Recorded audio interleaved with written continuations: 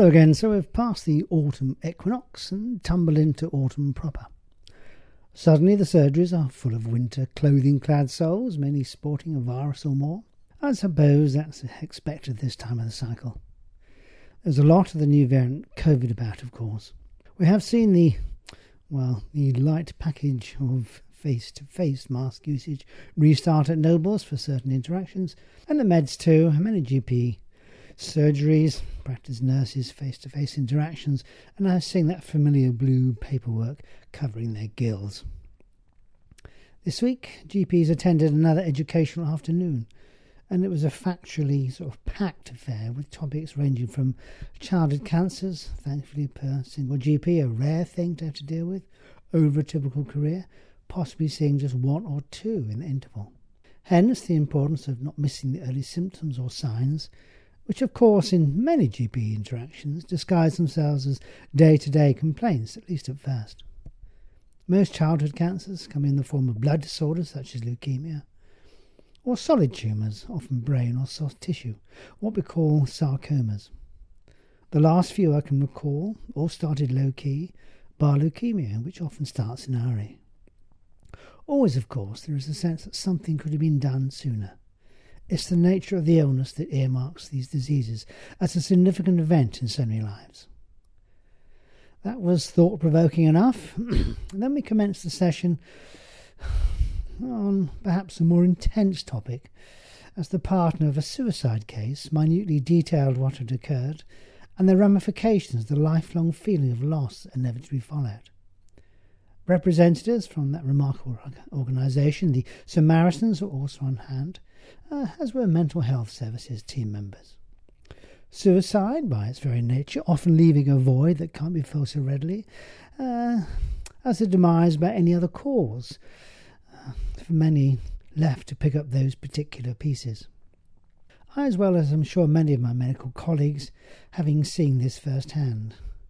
Nowadays, paramedics and police officers, usually the first responders, something many of those good souls carrying through the rest of their lives as a memory. The suicide rates in the UK overall seem to be not varying very much over recent years. Even and over and after the COVID pandemic, the same patterns emerge. The highest rates in men, ages approx 45 to 55, around about 50 mainly. The numbers being around 10 or so per 100,000 age-standardised numbers. Gender-wise, 15 per 100,000 for men, 5 per 100,000 for women. For Northern England, it's always been slightly higher, at some 14 per 100,000, likewise Scotland and the Northern Isles. Ireland similar to England and Wales. The Isle of Man similar to our neighbouring jurisdictions, basically. The reasons, well, the usual ones. As always, associated with most cases. Obviously mental health issues, health and financial concerns, relationship problems litter this causation area. As the government suggests, there is not a simple or easy fix to this. Of course there isn't. Worldwide it's an issue, in some countries a huge issue. Teaching resilience, mental health awareness, signs and symptoms to be aware of, all fall into this category. Samaritans, for example, nowadays are not just a dial-in service. Online and email now feature in their responses. It's completely conventional, of course. If you call the crisis response team, environmental health services at Nobles, they will of course need more information. These are trained mental health professionals. Other areas of interest could include I'll Listen. Check out their website, I'll Listen. It's full of informative stuff. Then finally, we had an in-depth discussion led by Michelle Moroney, consultant gynecologist at Nobles, of course, for many years now, all about updates to HRT, hormone replacement therapy, and the menopause. More and more women are now coming forward to discuss this as never before, as newer lower-dose varieties of HRT become available. No age-defining cessation of treatment, of course, is one area of interest. I do have several ladies well into their 80s simply refusing to consider even slightly, even once, giving up their HRT. Oh no. The latest, progesterone, is available to those who still need this and those who still have a uterus or womb.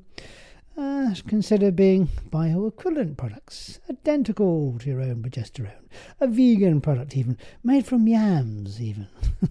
It's not all good news though, of course, as some ladies cannot use HRT. They've had a previous breast cancer or other hormone-associated tumour. Their cases are a little more complicated. Overall though, it was a packed and long afternoon and a rather a tiring one. So if we are wondering what your GP was up to last Tuesday, it was this, unless of course you know something else. Until next week, cheerio.